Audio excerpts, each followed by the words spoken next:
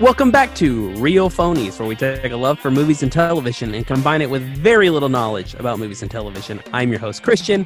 Join with me, as always, are my co-hosts, Joseph. Hello. And Jehu. That was like a good call off a cliff. Yeah, there was like a descent to it. Yeah, I added special effects this time. That's funny. This week, discussing Netflix's latest release, Enola Holmes. This is about what, Sherlock Holmes' little sister? Is this an established character? Does anybody know? So no, it is not. I was curious about that also. It is not in any way canonical to the original Arthur Conan Doyle stories, but it's based off a series of novels by Nancy Springer called like The Mysteries of Enola Holmes or something like that. Gotcha. Her mom goes missing, and she sets out on an adventure to find her and ends up solving another mystery along the way. A lot of famous people in this movie. Well, yes, there were, but also a lot of familiar faces to Netflix. Yeah, well, I had this problem where, since we all just watched all the Harry Potter movies, and I've been watching Doctor Who, I could name every single cast member in this movie. I mean, it's funny you mentioned that because we'll get into it, but this movie felt a lot like a Harry Potter movie to me. It kind of does. I can see that. I can see it definitely leaning into trying to get some of that Harry Potter action. Yeah. We got Millie Bobby Brown, most famous from being 11 from Stranger Things, with a not-shaved head. I have no idea if she still has a shaved head in the show because I stopped watching it. She does not, but No, keep going. She does not yet. Yeah, she gave up on that a while ago. Fair enough. Henry Cavill, Superman, previously, formerly, and possibly again. But in this one, just a man pretending like he can fit into regular suits. Yeah, that was a big question mark going into the movie. How does Henry Cavill wear a three-piece suit? Doesn't make sense. It doesn't make sense. It doesn't look like it makes sense. Helena Bonham Carter, who I think was in The Crown. She has been. She's been in a lot of things, but that is a recent Netflix thing, to your point. Exactly, that is my point. I don't know if Sam Claflin has been in anything recently. I should say who these people are. So Millie Bobby Brown is Enola Holmes, the younger sister of Sherlock and Mycroft Holmes. Much younger, it seems like. At least 10 years difference. Henry Cavill is the famous Sherlock Holmes, already well established in this universe at this time. Helena Bonham Carter is their mother, whose name I cannot remember off the top of my head. And Sam Claflin, I think most famous for being the handsome guy from The Hunger Games that wasn't Liam Hemsworth, is Mycroft Holmes in a very unhandsome, charming role. Right. And then the only other people that I wanted to mention is Lewis Partridge, who was Tewksbury, the love interest and subject of the mystery of this movie, and fucking Burn Gorman, whose name is Burn Gorman. Yeah, spoilers for later on in the movie, but the face he makes when he dies is the most Burn Gorman face possible. That's true. I hope that guy never plays a good guy. I can't think of a time. Well, no, actually, I can't think of one time he did. Oh, that's wrong. I hope it was bad. It's a favorite of the podcast. He's a good guy in Pacific Rim. Oh, no, He you're is. right. Oh, no, he's pretty good at that. Okay, fair enough. The only one I really wanted to throw out was Fiona Shaw, who famously played Aunt Petunia in the Harry Potter series. It was good to see her. I don't know her in much, but she was just as wicked in this as she is in Harry Potter. Right. It was basically just show up and do that thing you do. Yep. And there's also the headmistress of the girls' school in Harry Potter was the grandmother in this. Madame Maxine. Yeah. Not as tall as she is in Harry Potter. No, not as tall. You know, when I was trying to recognize her, I was forced to think about the fact that in the Harry Potter world, I feel like half giant dating has got to be like the hardest, the slimmest pool to choose from. True. Yeah. Because like even in that movie, Madame Maxine is like 1.5 times the size of Hagrid. But he still might be the closest that she's come, because it seems like in that world, giants are really, really big. And people are really, really small, and half giants can be anywhere in between. Indeed. I thought it was important to go over the mechanics here. I feel like it would be a challenging life to live. Anyway, Enola Holmes. Yeah, I just want to say we can edit this out, but when you said Hagrid is the closest till she can come, I wanted to make a dirty joke, but I stopped myself. Oh no, I'm gonna leave that in. So what did we think of this movie? I thought it was pretty fun. I didn't really have a lot of expectations going into it. It looked kind of, I mean, look, Netflix doesn't have a great track record of making like quality movies, you know, unless you count Roma, and Roma in its own way is kind of a non-quality quality movie. But I like the people that are involved, and watching the movie, it had kind of this fun, family-friendly action-adventure feel that I just don't feel like is, I don't know, I don't feel like it makes it to the big screen that much these days. Like, I mean, we talked about, I mentioned the Harry Potter movies. It reminds me a lot of the Harry Potter movies. But if I was to take it out of that kiddie genre, I mean, the closest I could think of is something like a, I can't think of it. What's the Charlie Cox movie with Star something? Stardust, like a Stardust, but, you know, not fantasy. But like that like vibe, that amount of fun and levity in the world. What you were trying to say, the best way I could think of was to myself was like, this reminds me of a movie from the 90s. And not necessarily because it has any sort of like stereotypical 90s things, but just because they haven't really made movies like this much since then. Sort of a live action period piece kids movie for girls. Like that's something we're pretty far removed from. That's fair. Yeah. Yeah, I mean, I like this movie quite a bit. I thought it was kind of exactly what you guys are saying. Like, I enjoy the family-friendly adventure film, and I don't think we have enough of them. And this is a pretty good version of that. If I were disappointed at all, it's because I really wanted this movie to be like, and this is a deep cut, young Sherlock Holmes. Have you guys ever seen that movie? Yes, I'm aware of its existence. Yeah. It's insane. And I wish this movie were more like that, but that's just personal opinion. I liked it a lot, and I thought the cast was pretty good. Kind of to your low expectations, Joseph. I'm really not a fan of any of these people that's not Helena Bonham Carter. I was about to say. But I thought they were all pretty good in this. Surprisingly, Sam Claflin as Dick Mycroft was probably my favorite part. He's pretty good at it. Yeah. He reminds me of the PG version of Guy Pearce in Lawless. I can see that. That. I thought it was interesting. Sam Claflin is actually younger than Henry Cavill, but plays his older brother. I saw that. Yeah, I mean, Millie Bobby Brown is good. I really liked the young kid. That was the Tewksbury kid. I thought he was really good. Yeah.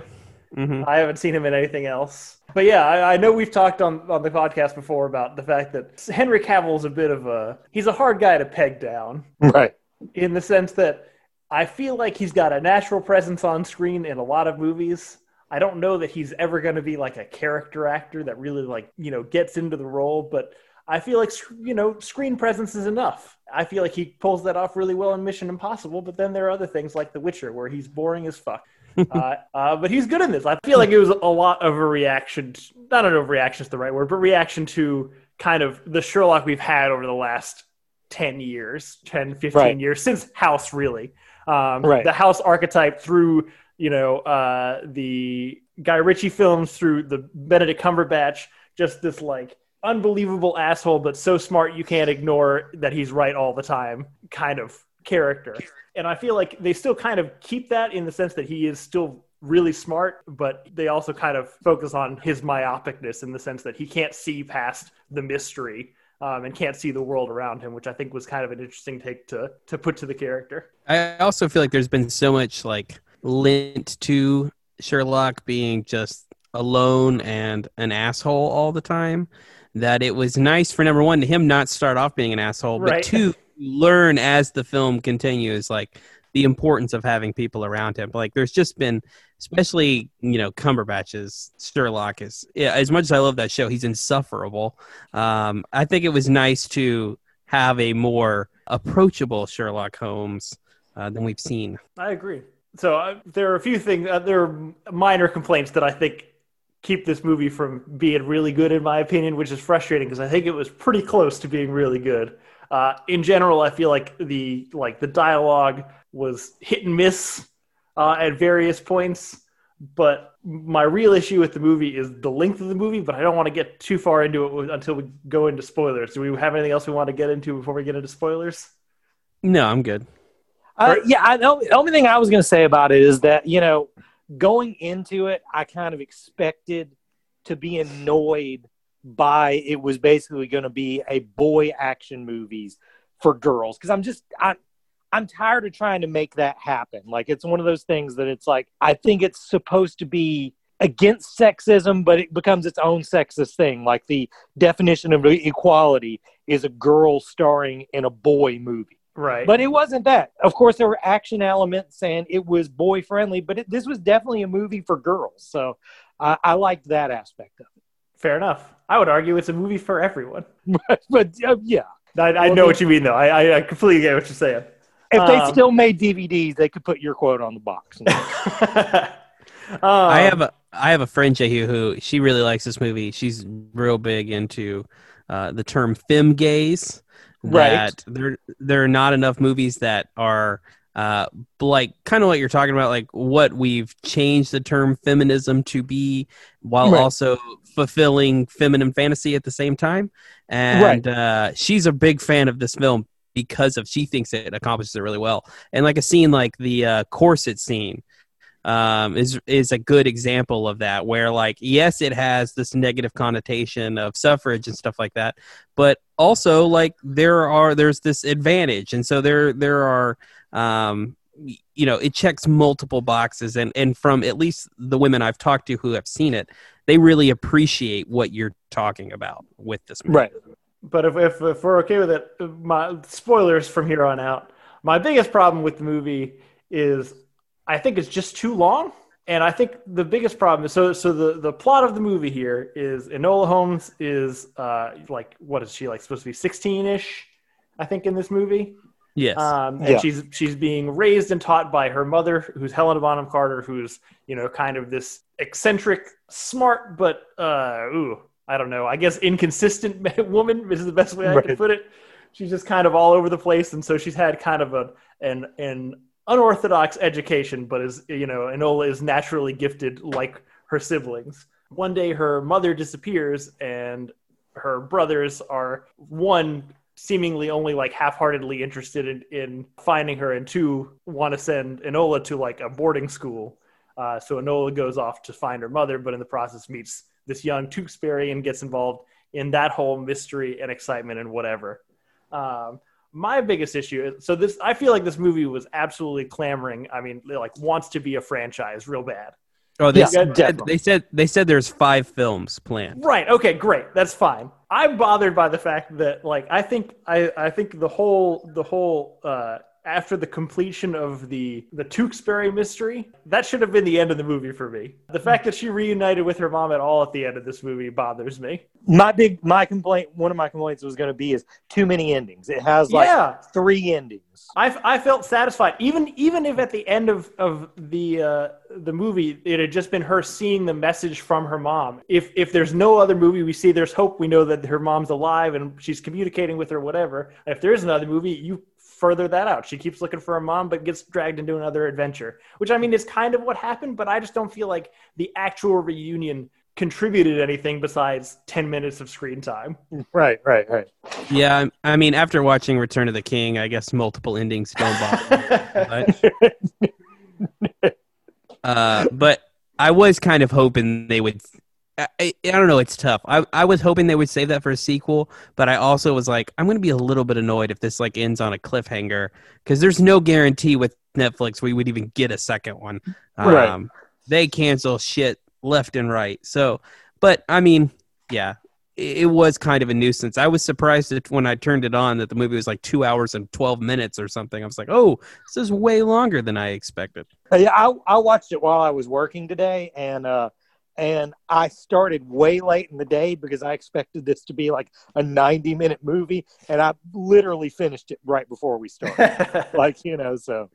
So it's real fresh for you. Yeah, it's real fresh for me, totally. Very good. So where was did you guys look up if there's even any definitive answer of where this is supposed to be, sort of in the Sherlock Holmes timeline? I don't think it is in the official Sherlock Holmes timeline. Based on the IMDb trivia, people are assuming it's before Sherlock met Watson, which is before any of the books, I guess, theoretically happen.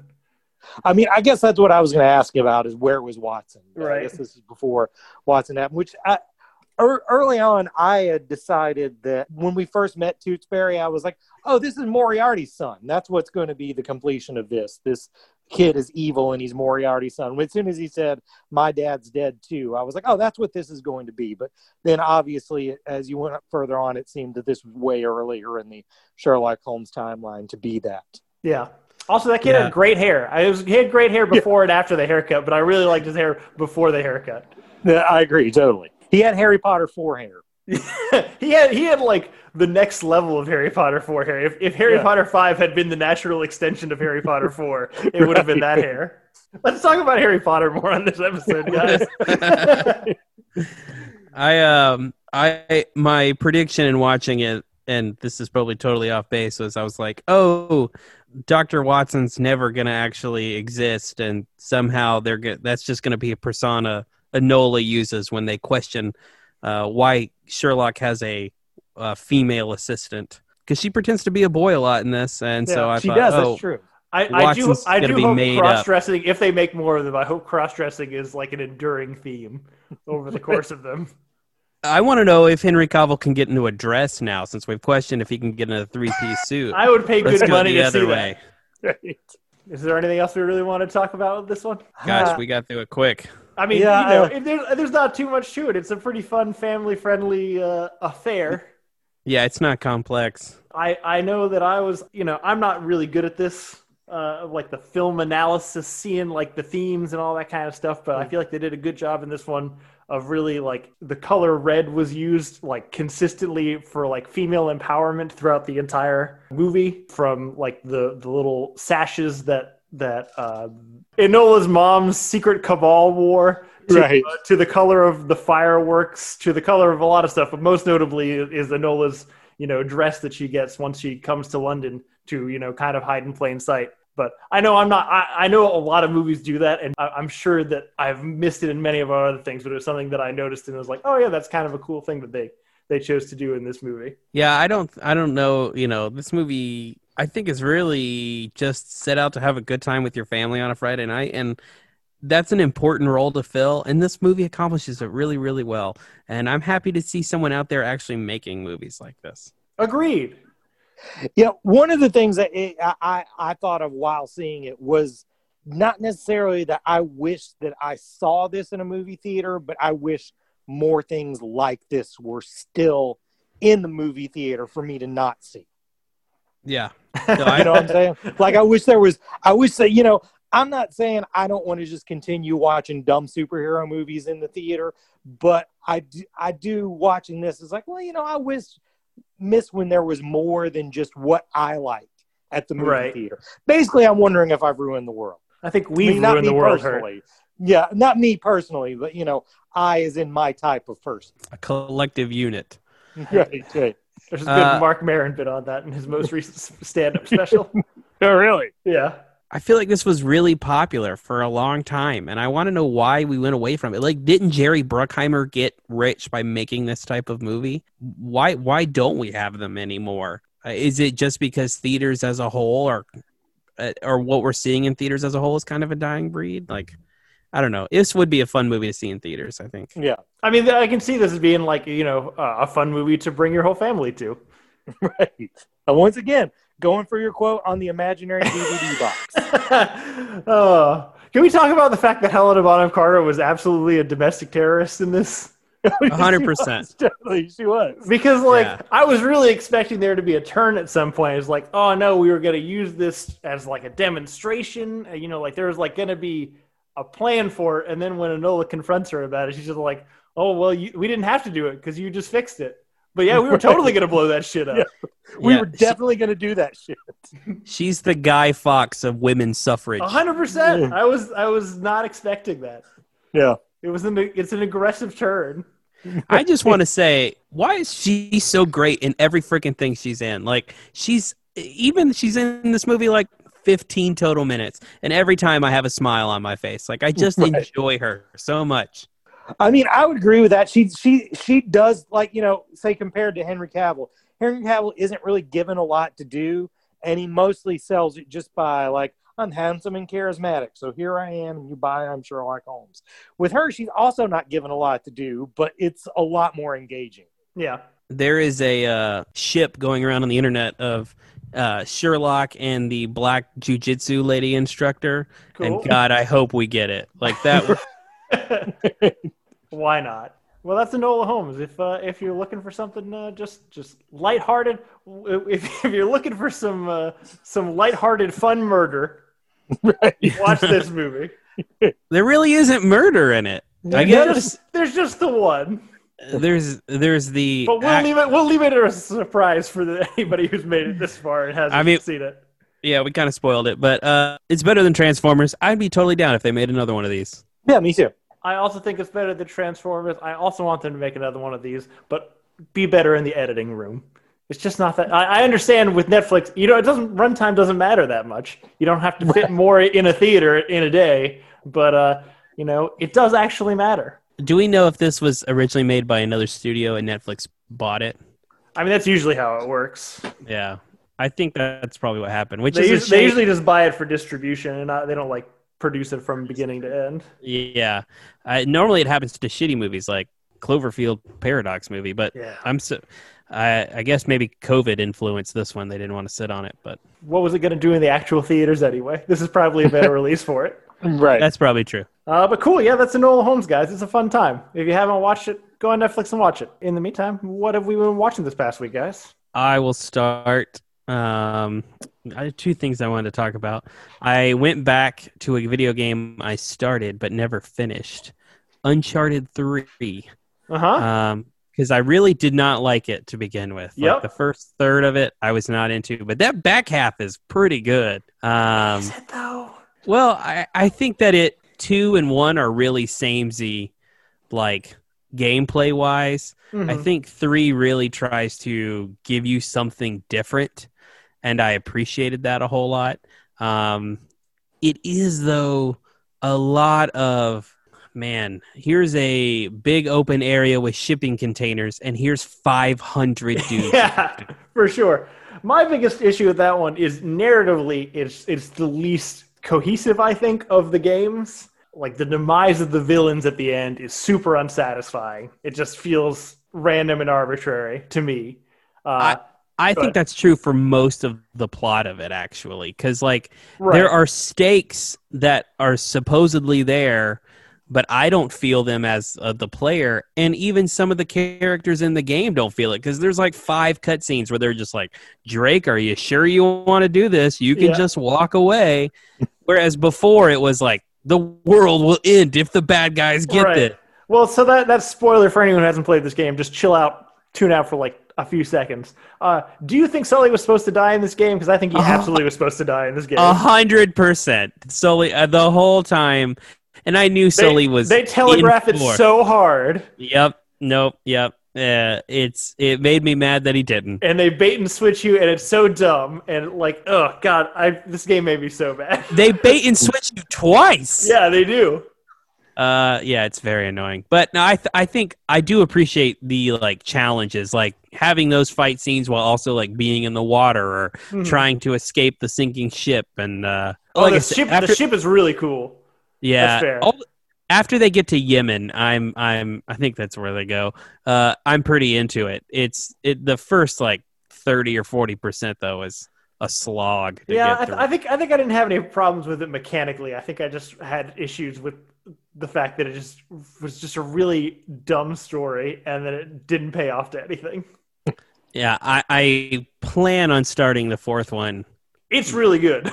Hopefully this weekend, but it might be a couple weeks. The only other thing I wanted to talk about, it's because it's been a few weeks, is Critical Role's got fucking nuts. Oh, wait, hang on. Are you caught up? I'm all the way caught up. Fuck, I'm not caught up, but I have an idea of what's happening because Twitter ruins things for me. Yeah, so I can no longer wait until Monday. I have to watch it because Twitter ruins everything. And, I mean, to be fair, this is not really a huge twist. It's something a lot of people have been predicting for a long time. But, man, it took a few episodes for, I think, them to get back in their groove. But the last, like... They were for those who don't watch the show, they were off, for a long period because of the quarantine. They usually do their recording, like, in a studio with a bunch of people. And so it took them a long time to get set up. So, yeah, they were definitely rusty the first, 2 weeks back. Yeah. Oh, I think they were just excited to play and be all together again, and it was goofy and zany. But the last 3 or 4 episodes have just been really good. Yeah. And there's been some really good payoff from campaign 1. There's been some really good payoff from storylines that are from the very beginning of the campaign. I don't know, man. It's reinvigorated my enjoyment for it. Not that I was ever really waning, but it reminds me a lot of how I felt at the end of campaign 1, and I'm just happy it's back. I am curious. I think the big end game here. I know we're searching for lost wizard cities from a million years ago, but I feel like the big end game here is finding the origin of the Dunamancy, which is the time travel magic in this universe. Yeah, I definitely think, there's a lot there because, number one, we don't know anything about it, and Matt created all of it, so that seems like a natural ending. But number two, even kind of what you're talking about, the search for, ancient wizard tools and magic, it was all created to take gods down or whatever. And, yeah. That seems really connected with this secret origin of a god we didn't know about. Yeah, I don't know. It seems... I feel like we're closing in on the end game. I don't think we're there, but I feel like we're 3 or 4 arcs away from the end game. Yeah, I'm waiting for the Chroma Conclave arc that Vox Machina had. I don't feel like we've gotten to this big 40+ episode arc yet, and I feel like it's coming probably very soon. How far behind are you? I'm just half an episode behind. I'm working on the most recent one. What did you think of Caleb's Mansion? It's great. I know Matt didn't have to talk for an hour. It's great. Yeah. For since you haven't listened or watched any of this, in the first campaign, they spend, I don't know, it is probably 40 episodes, 30, 40 episodes. There are a bunch of individual arcs, but then there's this connective tissue where they're kind of putting these pieces together of this looming threat kind of thing. Right. And then right around episode 40, you're oh, this is really ramping up. We're about to do something here. It's about to be big. And then boom, something completely different happens that destroys everything. And that's the next 40 episodes. And then after that, they come back to where they started. And then there's another catastrophe. But it's it's such brilliant storytelling because you're really sure that this is where it's going. And then it just knocks you across the jaw with something else. Right on. Yeah, it's the best. That's it. That's good. I like it. Hurt. When we were talking about this week's episode, what was we were going between 2 Netflix movies. What was the murder movie? Yeah. The Devil All the Time. The Devil All the Time. Yeah. I definitely, the reason I didn't want to do another dark sort of thing like that is because the main thing I've been watching is The Vow. Have you guys watched any of this? No. It's basically, a lot like Wild Wild Country from last year. It's a show about, a documentary about a cult. But this is specifically the cult that probably everyone knows the most about right now, the one where the chick from Smallville was involved in sex trafficking and that sort of thing. Mm-hmm. Yeah. And it's very good, but it's not fun. Yeah. Wild Wild Country, there's a part in maybe the first 2 episodes of Wild Wild Country where it's I could have totally got caught up in this. This seems pretty fun until it takes the turn. When they have the orgy and then turn around and beat the shit out of each other in Wild Wild Country, I was I get it. I can see it. Right. But there's never a point like that in this. It just seems like multi-level marketing. populated only by the most annoying youth minister at your church. Oh, Like it's just so, and there's never a point where I was like, oh, this would have probably been fun to be in for a while. It just seems like people who only got into it to advance themselves, and so there's not a lot of sympathy. That being said, some of the stuff that happens to the people in it is, truly fucking awful. So, I recommend it on a quality base, but I'm not recommending it if you want to feel good. Another thing, one more thing I have to say about it. The guy who's at the head of it is exactly my least favorite type person on earth. He's exactly the dude who, thinks that, oh, if the pretty girl just got to know me, she would want to be with me. But he made a cult around that. And you can really see it because, like, there's all these semi-famous girls who get involved, and they're all like the obtainable girl from the sci-fi show. You know what I'm saying? They're like, it's never like the hot android from the sci-fi show. It's like the plucky sort of just cute on the show, but in real life is still a model type girl. Those are all the women he targets. It's a super gross show. To follow up, Jehu, I forgot that I had also watched an HBO documentary. I've been avoiding The Vow for exactly what you're talking about. It just seems so depressing. Yeah, it's not fun. I watched another one that I thought would be interesting and then also ended up being depressing, which was Agents of Chaos, which is about the Russian troll farm. Oh, no. Oh, shit. Yeah, it's like 4 hours long. At the end of, my wife got really, really into it, and she's like, so how the hell do we trust anybody on the internet? And I was like, you can't. Like, moral of the story is that you cannot. Like, the internet's just fake. It's deeply, like, just disturbing in that this shit's still happening, and people are dumb enough to fall for it. And I don't know. It was sad. I'm glad I didn't watch that one because basically my whole worldview right now is being pissed off about shit like that. So I probably would have, had a fucking stroke or something. Yeah. We don't want that. Yeah. Well, I haven't watched that much this week. I watched for my Ghibli film. We're getting close to the end, but we're also past the good ones. I watched a movie called Only Yesterday, which is one of the less fantastical ones in their repertoire.